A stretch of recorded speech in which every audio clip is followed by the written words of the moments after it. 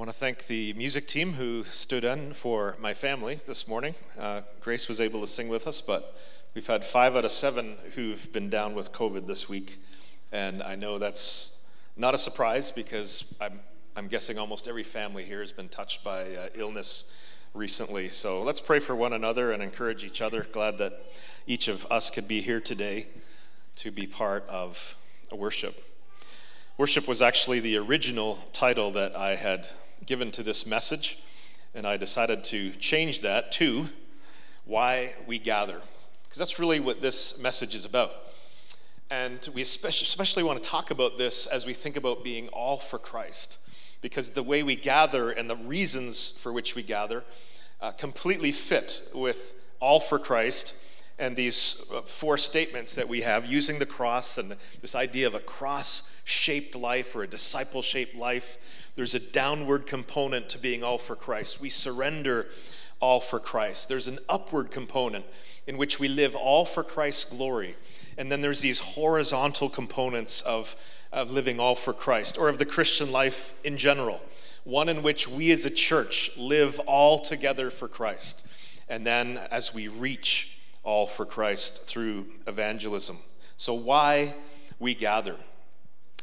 I'm not going to have a specific text today. Normally we would like to do that. This is going to be a bit of an overview, a biblical overview on why we gather as the church. So let me begin with a really personal question. I'll meddle here a little bit with you and ask you, why are you here? There's many reasons why you might be here. You might say to me, well, I've been going to church my whole life. When I wake up on Sunday morning, I put my church clothes on and I go because I've been doing that my whole life. Yeah, even after the time change.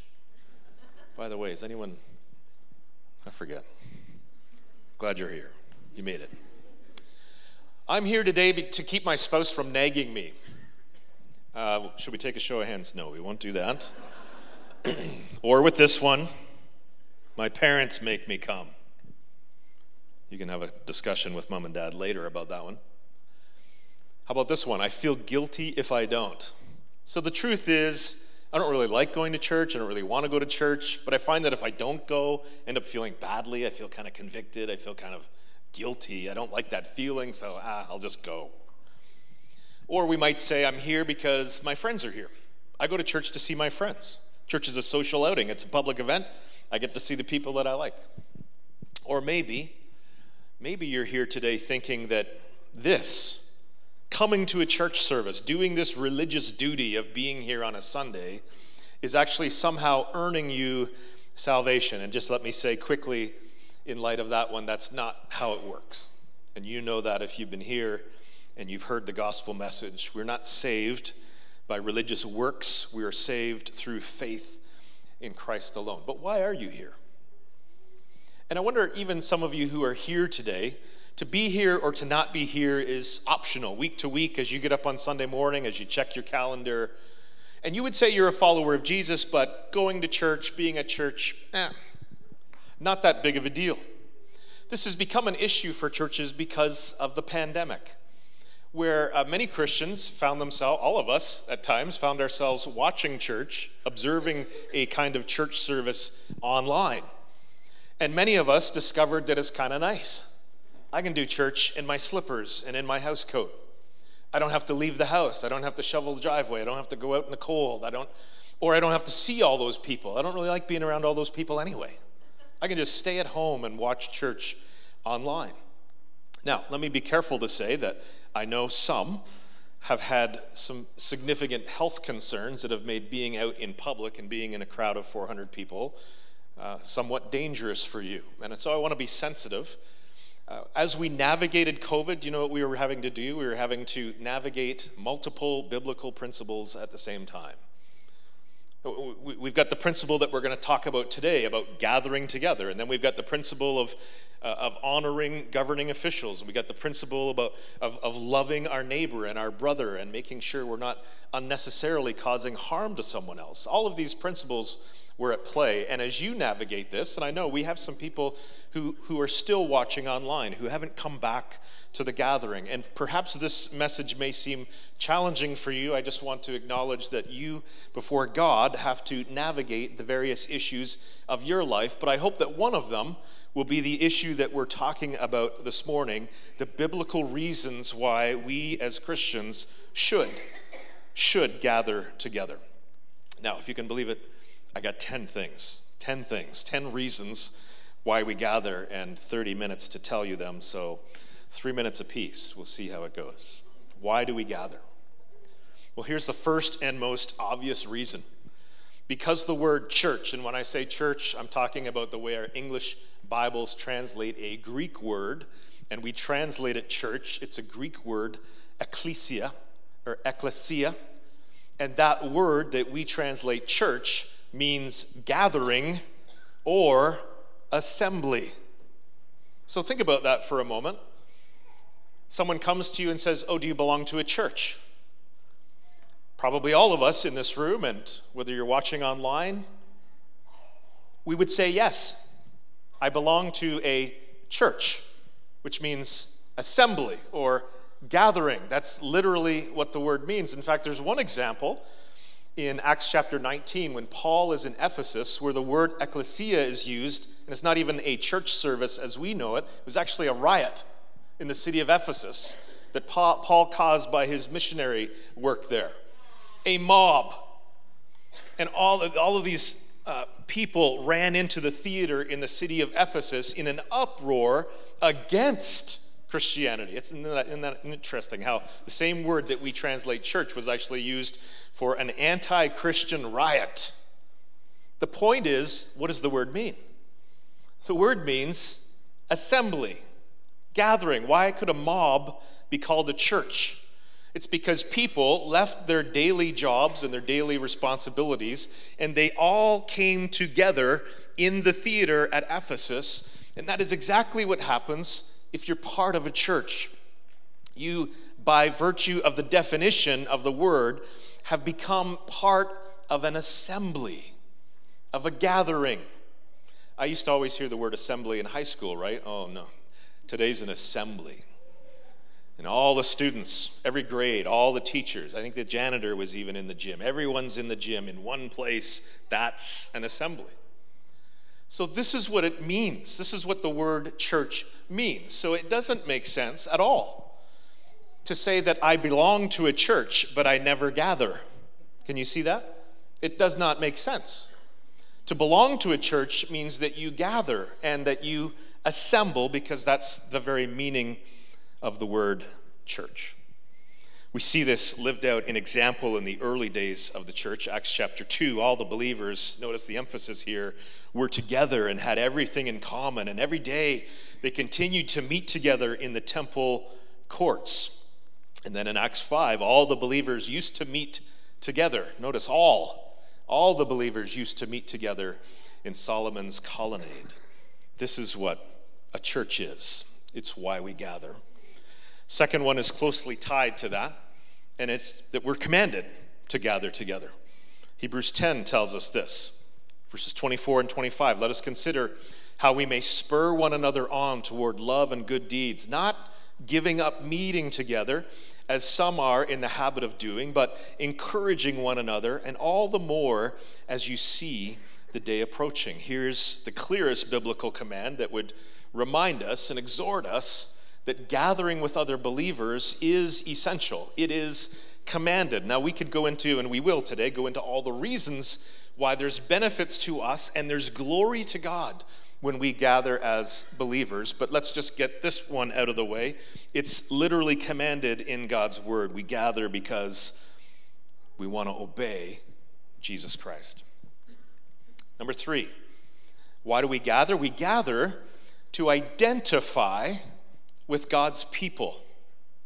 Now, if you're a follower of Jesus, and I came up to you on the street and I was interviewing different people for the news, and I asked you the question, what is the most significant thing about you?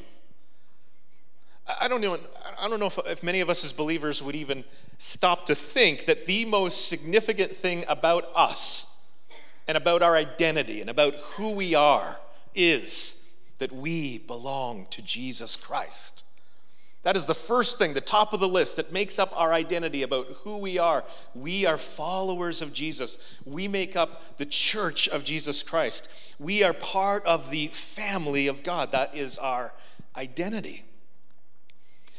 I fear for us in Western culture here as believers that it is so easy for us to slip in and out of our culture and into the church. And for many of us, the truth is, our deepest ties, our strongest identity isn't here with God and his people, it's in the things of the world.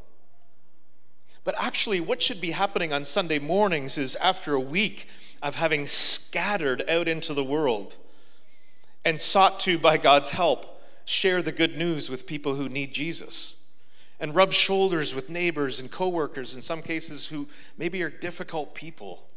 And we've lived out there in the disappointments, and we've seen the brokenness, and we've watched the news as we've scattered out into the world. And then what do we do on Sunday? We gather to regroup. This is like a huddle up in the midst of the Super Bowl. You know, there is a spiritual war and battle going on. We go out there and we live for Christ. We come back here to regroup, to gather with God's people, to identify with the people of God. This is, if you're a follower of Jesus, our primary identity. Hebrews 2, the one who makes people holy and those who are made holy are of the same family. So Jesus is not ashamed to call them brothers and sisters. Romans 12:5, so in Christ we though many form one body, and each member belongs to. You see that? We belong to all the others.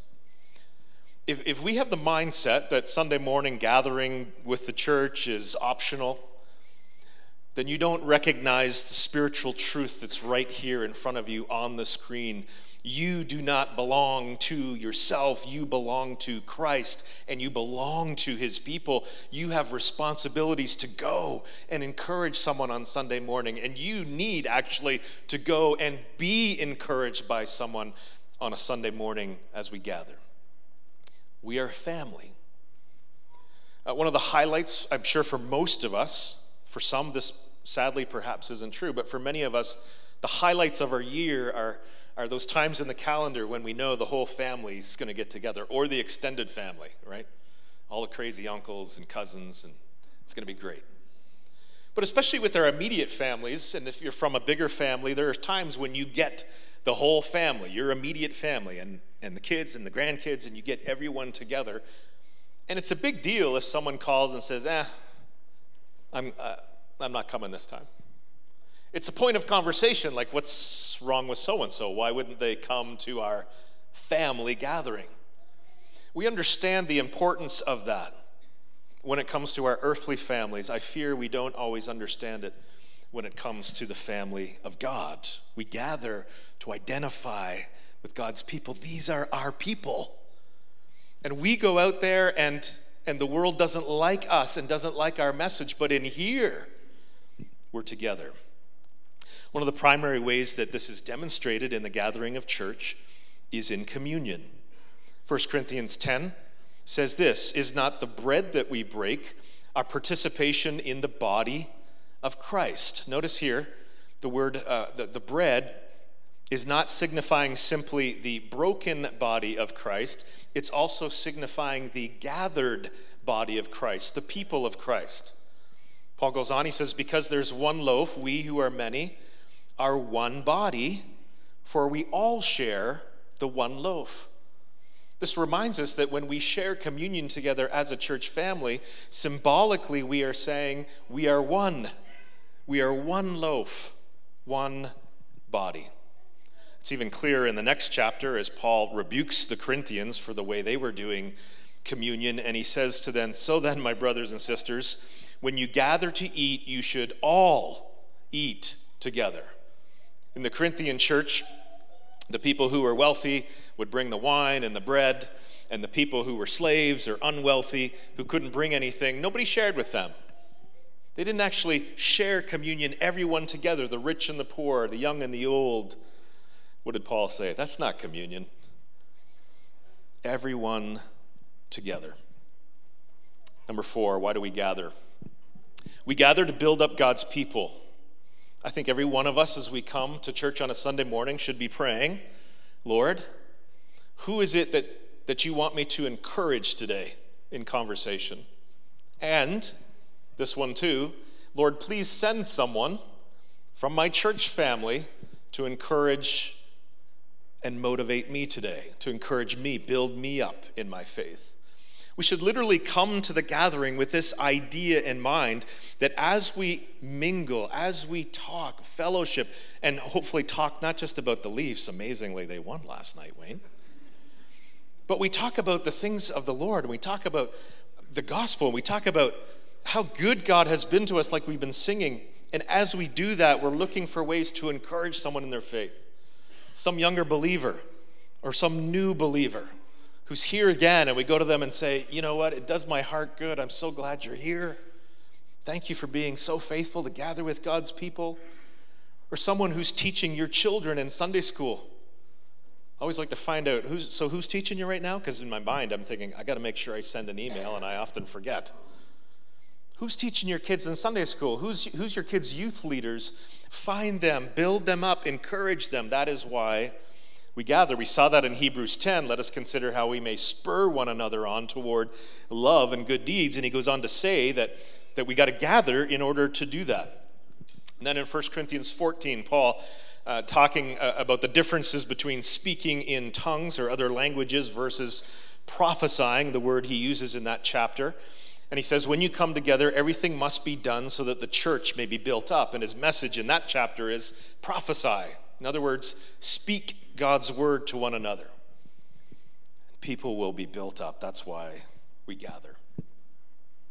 Number 5, we're moving right along here. Why do we gather? Number 5, to represent God's kingdom on earth. Colossians chapter 1, we saw this in our study on Tuesday night, our How to Study the Bible course, giving joyful thanks to the Father who's qualified you to share in the inheritance of his holy people in the kingdom of light. For he has rescued us from the dominion of darkness and brought us into the kingdom of the Son he loves. Do you realize that this gathering today is a gathering of the kingdom of God? This is a gathering from another country. Here on Canadian soil, there's something totally different going on in this room.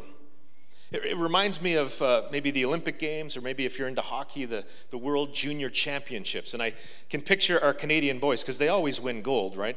And they're over on foreign soil. They're in Finland, and they just won the gold medal for the World Junior Championship. And the Canadian anthem fires up, and all of these boys who cannot sing a lick begin to sing, try to sing the national anthem. There they are with their Canadian flags on their jerseys, arm in arm, singing "O Canada" on foreign soil. Do you realize that's what could happen here, should happen here every Sunday? We come as representatives, as citizens of another world, of another kingdom, but we have the freedom to do this right here on Canadian soil, representing another kingdom. Folks, I would say that when we sing songs like we've been singing today, we should sing those songs like anthems of our true country, anthems of our true king. We should sing them like the boys over in Finland. These are our songs. These are our anthems that we get to sing about our kingdom, our God, and our king. See, those boys so often, those hockey players, I know they can't sing well, but they sing better. Because a lot of us can't find the gumption to sing at all. Because we don't realize what's actually happening when we are here in this place, gathering together in the name of Christ. We are representing another kingdom, a victorious kingdom, a kingdom that is going to last forever, and we get to be part of it. Christian author Jonathan Leeman describes it this way. He says, "We gather in order to represent heaven's rule and judgments and to establish a visible outpost of Christ's kingdom. Don't you love that? This gathering is like an outpost. And by the way, one of the reasons that we have an outpost is so that we can reach more people for Christ. Then he says, churches gather because as outposts or embassies, he says, of heaven, they must become visible and audible and touchable. So he would go on to describe, you can find his article actually on the Gospel Coalition website. It's very helpful. But he talks about how our churches are like an embassy. So if you go to Finland or any country other than Canada that has a Canadian embassy, and you walk through those doors, and essentially you are now on Canadian soil, even though you're in that other country. And the church is like an embassy. It's a place that represents the presence and the rule of God. This is our nationality. This is our ethnicity, in a sense. This is our citizenship. And we gather, excitedly gather, to represent God's kingdom on earth. Number 6, not surprisingly then, we gather to worship our King. Because amazingly, he's not just the ruler of our kingdom, he's the Savior who rescued us into this kingdom. He's not only the King who's worthy, who's King of kings and Lord of lords, he's the one who died to save me, to rescue me out of the kingdom of darkness and bring me into this kingdom. So why wouldn't I possibly raise my voice and sing songs of praise and worship to my King? Colossians says it this way: he's the head of the body, the church. He's the beginning. In other words, he's the beginning, the author of the church. It all started with him. He's the firstborn from among the dead. His resurrection was the first resurrection because all of us who are born again have also been resurrected. And this closing statement, so that in everything he might have the supremacy. We want our gatherings to be a place where Jesus Christ is honored without shame. We say his name, we sing his name, we worship him. Peter said it this way: you're a chosen people, a royal priesthood, a holy nation, God's special possession, that you may declare the praises of him who called you out of darkness into his wonderful light. 1 Peter 2:9. We should never get tired of talking about, praying to, singing about, learning about Jesus Christ in the church gathering, because we gather for this purpose, to worship him, to declare his name. Why we gather? Number 7, we gather to celebrate the gospel. Now, when I was a kid, I used to hear people talk about how we need to preach the gospel to Christians. We need to preach the gospel in our churches. And I used to think that was such a strange thing, because to me, the gospel was that thing that got us into the church, got us into the family of God. And then from there, let's move on to other things and learn the rest of what the Bible teaches. But I've come to understand the truth and the importance of this. Many have written in the last 15, 20 years about how we need to preach the gospel to ourselves. And so when we come into the church, and this is another reason why we do communion regularly, is we are celebrating the gospel again and again. We're raising a banner over all of us that's a declaration that the only reason we can be here is because of the good news of Jesus Christ, because of who he is and what he's done for us. We will never stop talking about that. And have you ever noticed how helpful it is for us who are Christians? And maybe you've been a Christian for decades. But when you hear the gospel again, and you hear someone talk about Jesus and his sacrifice and all that we've gained through him, what does it do to your heart? There's reassurance there. There's a solidifying of our resolve and our commitment to follow him. It lifts our hearts out of self-centeredness into worship. And so we celebrate the gospel again and again. We want to be a gospel-centered church. We want to have gospel-centered worship services.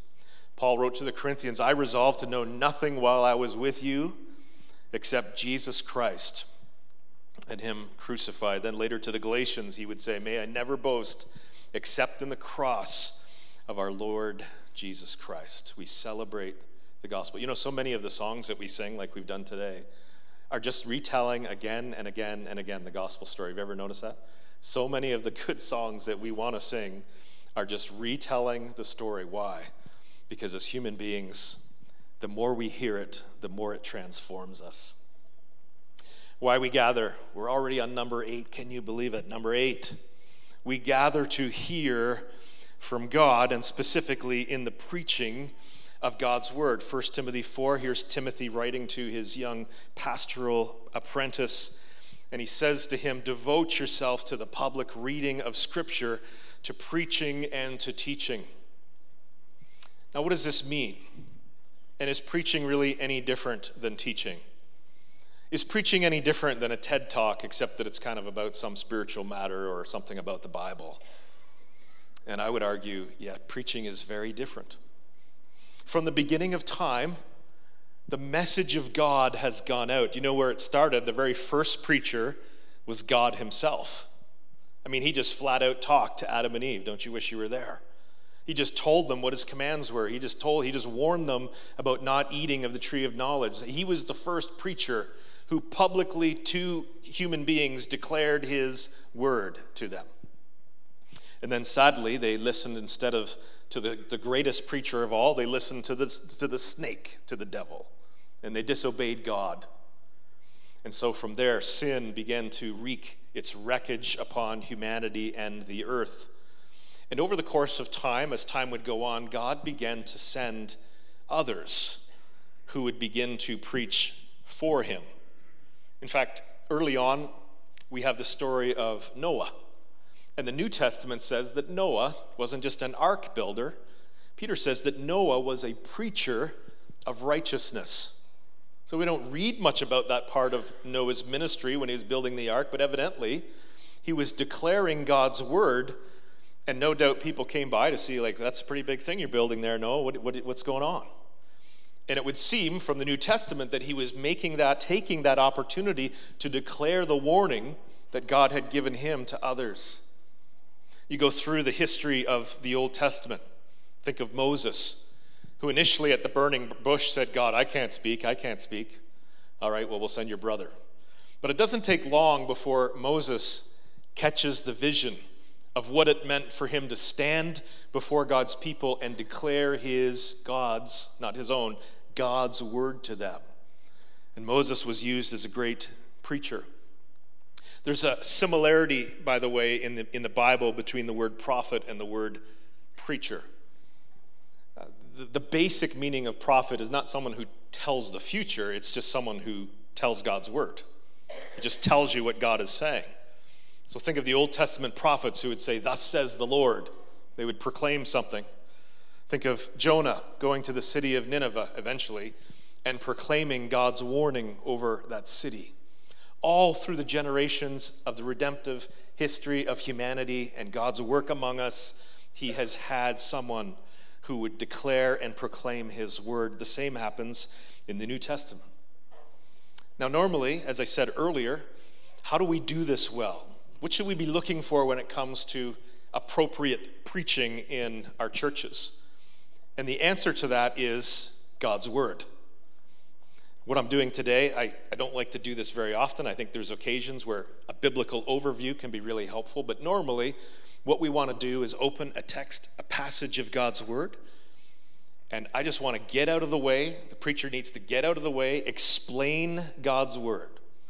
Don't need a lot of nifty, interesting stories to kind of prop up, because the Bible's boring, right? So let's prop it up with some fun stories here, tell some jokes. God's word doesn't need that. The preaching of God's word is, as seminary teachers would say, is exposition, meaning we expose to the listener what God's word says. So when we gather on Sundays and we preach, and someone preaches God's word, by the way, if you ever hear sermons here and you realize that wasn't God's word, oh, we read a verse and then it was like a springboard and we went and talked about someone's soapbox. That wasn't God. That wasn't preaching the word.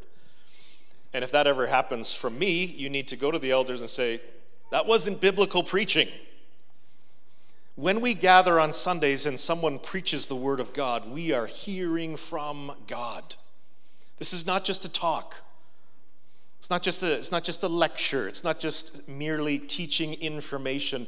This is the voice of God coming through a preacher who, hopefully by God's grace, has been humbled and changed already by God's word. Notice back to 1 Corinthians 14, where remember Paul was talking about prophesy God's word.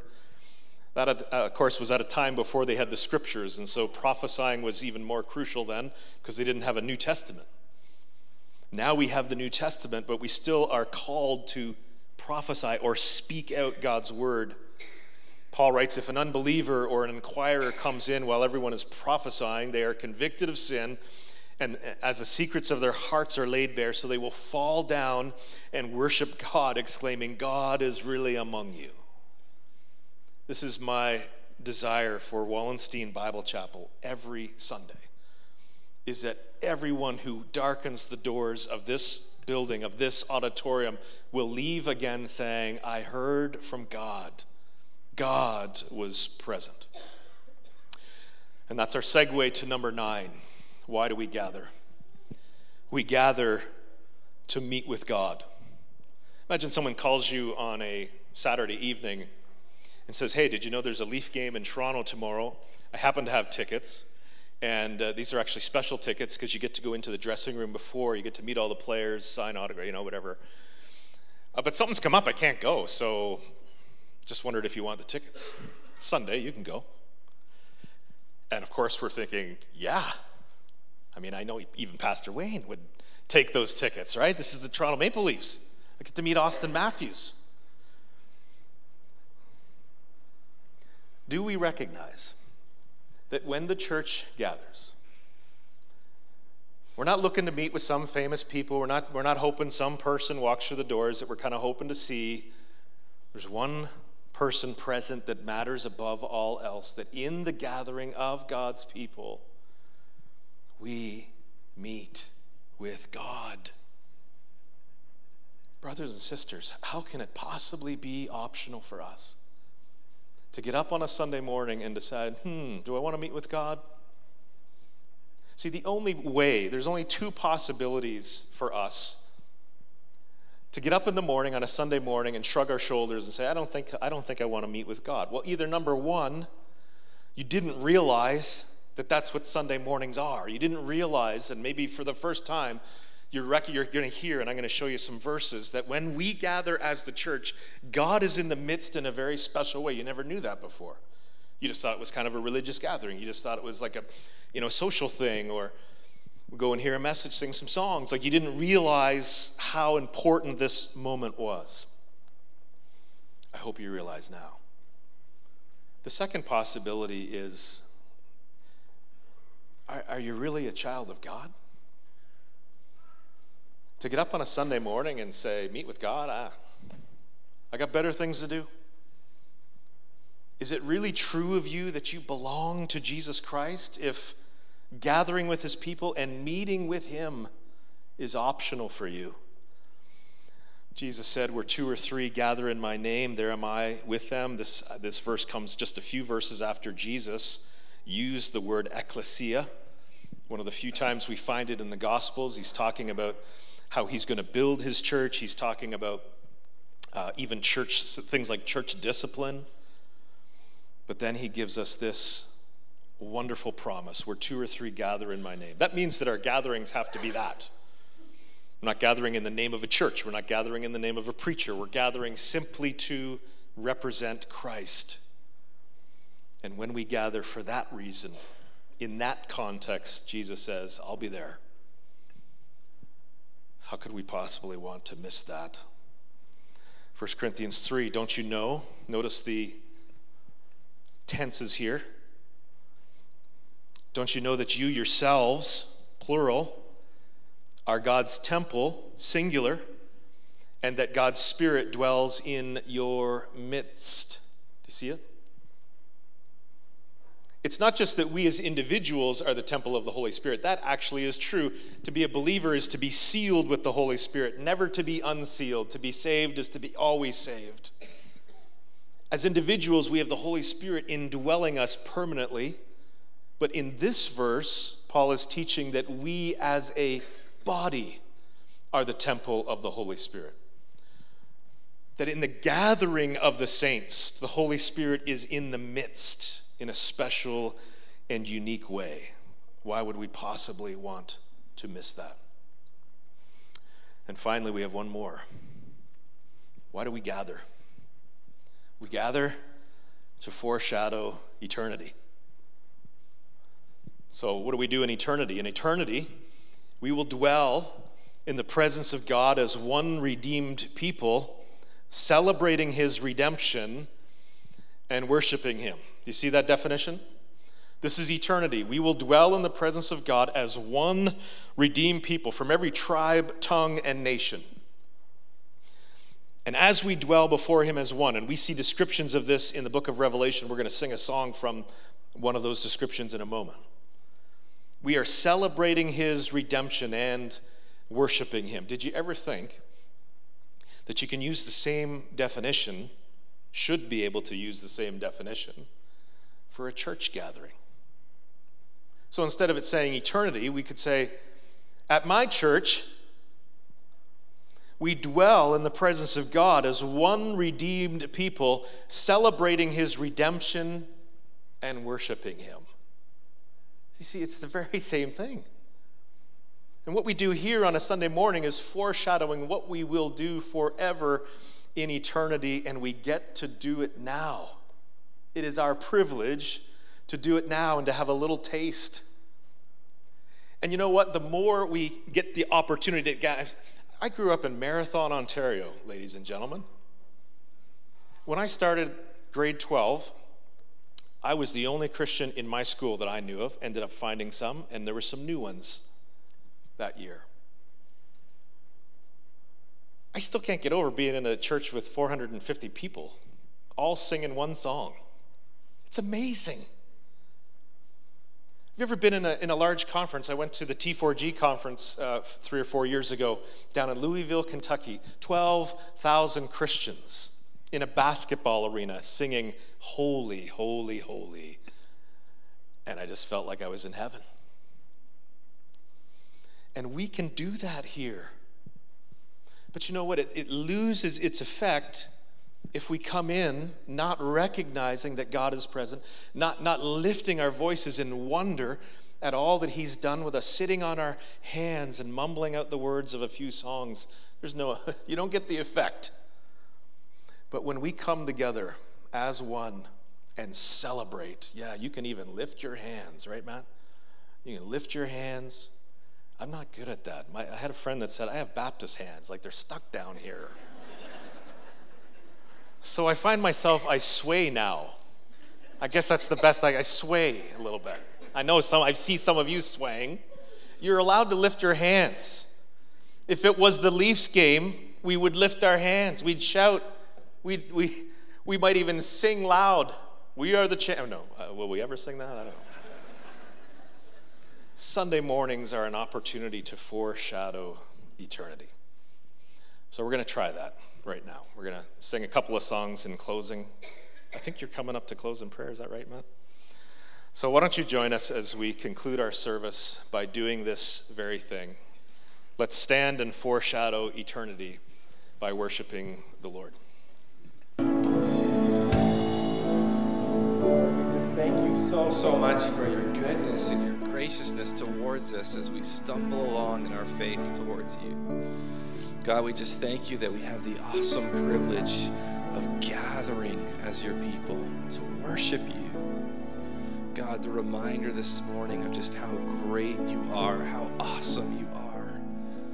And what a privilege it is that we get to come together and just stand before you and say, you are great, you are awesome, Lord.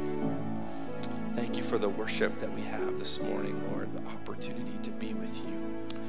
Lord, I pray for our day as this gathering continues into the lobby and into the gym, and God, that you would continue to use us as your people to encourage one another, to spur one another on in our faith. God, help us to do wonderful, amazing things for your glory and for your honor. Bless us as we go now in Jesus' precious name. Amen. You're dismissed. Don't forget to encourage one another. Don't forget to eat snack in the gym. Don't forget that there's a ministry fair happening. Fill out the paperwork, check a box, give it to someone at a table in the gym. Bless you guys.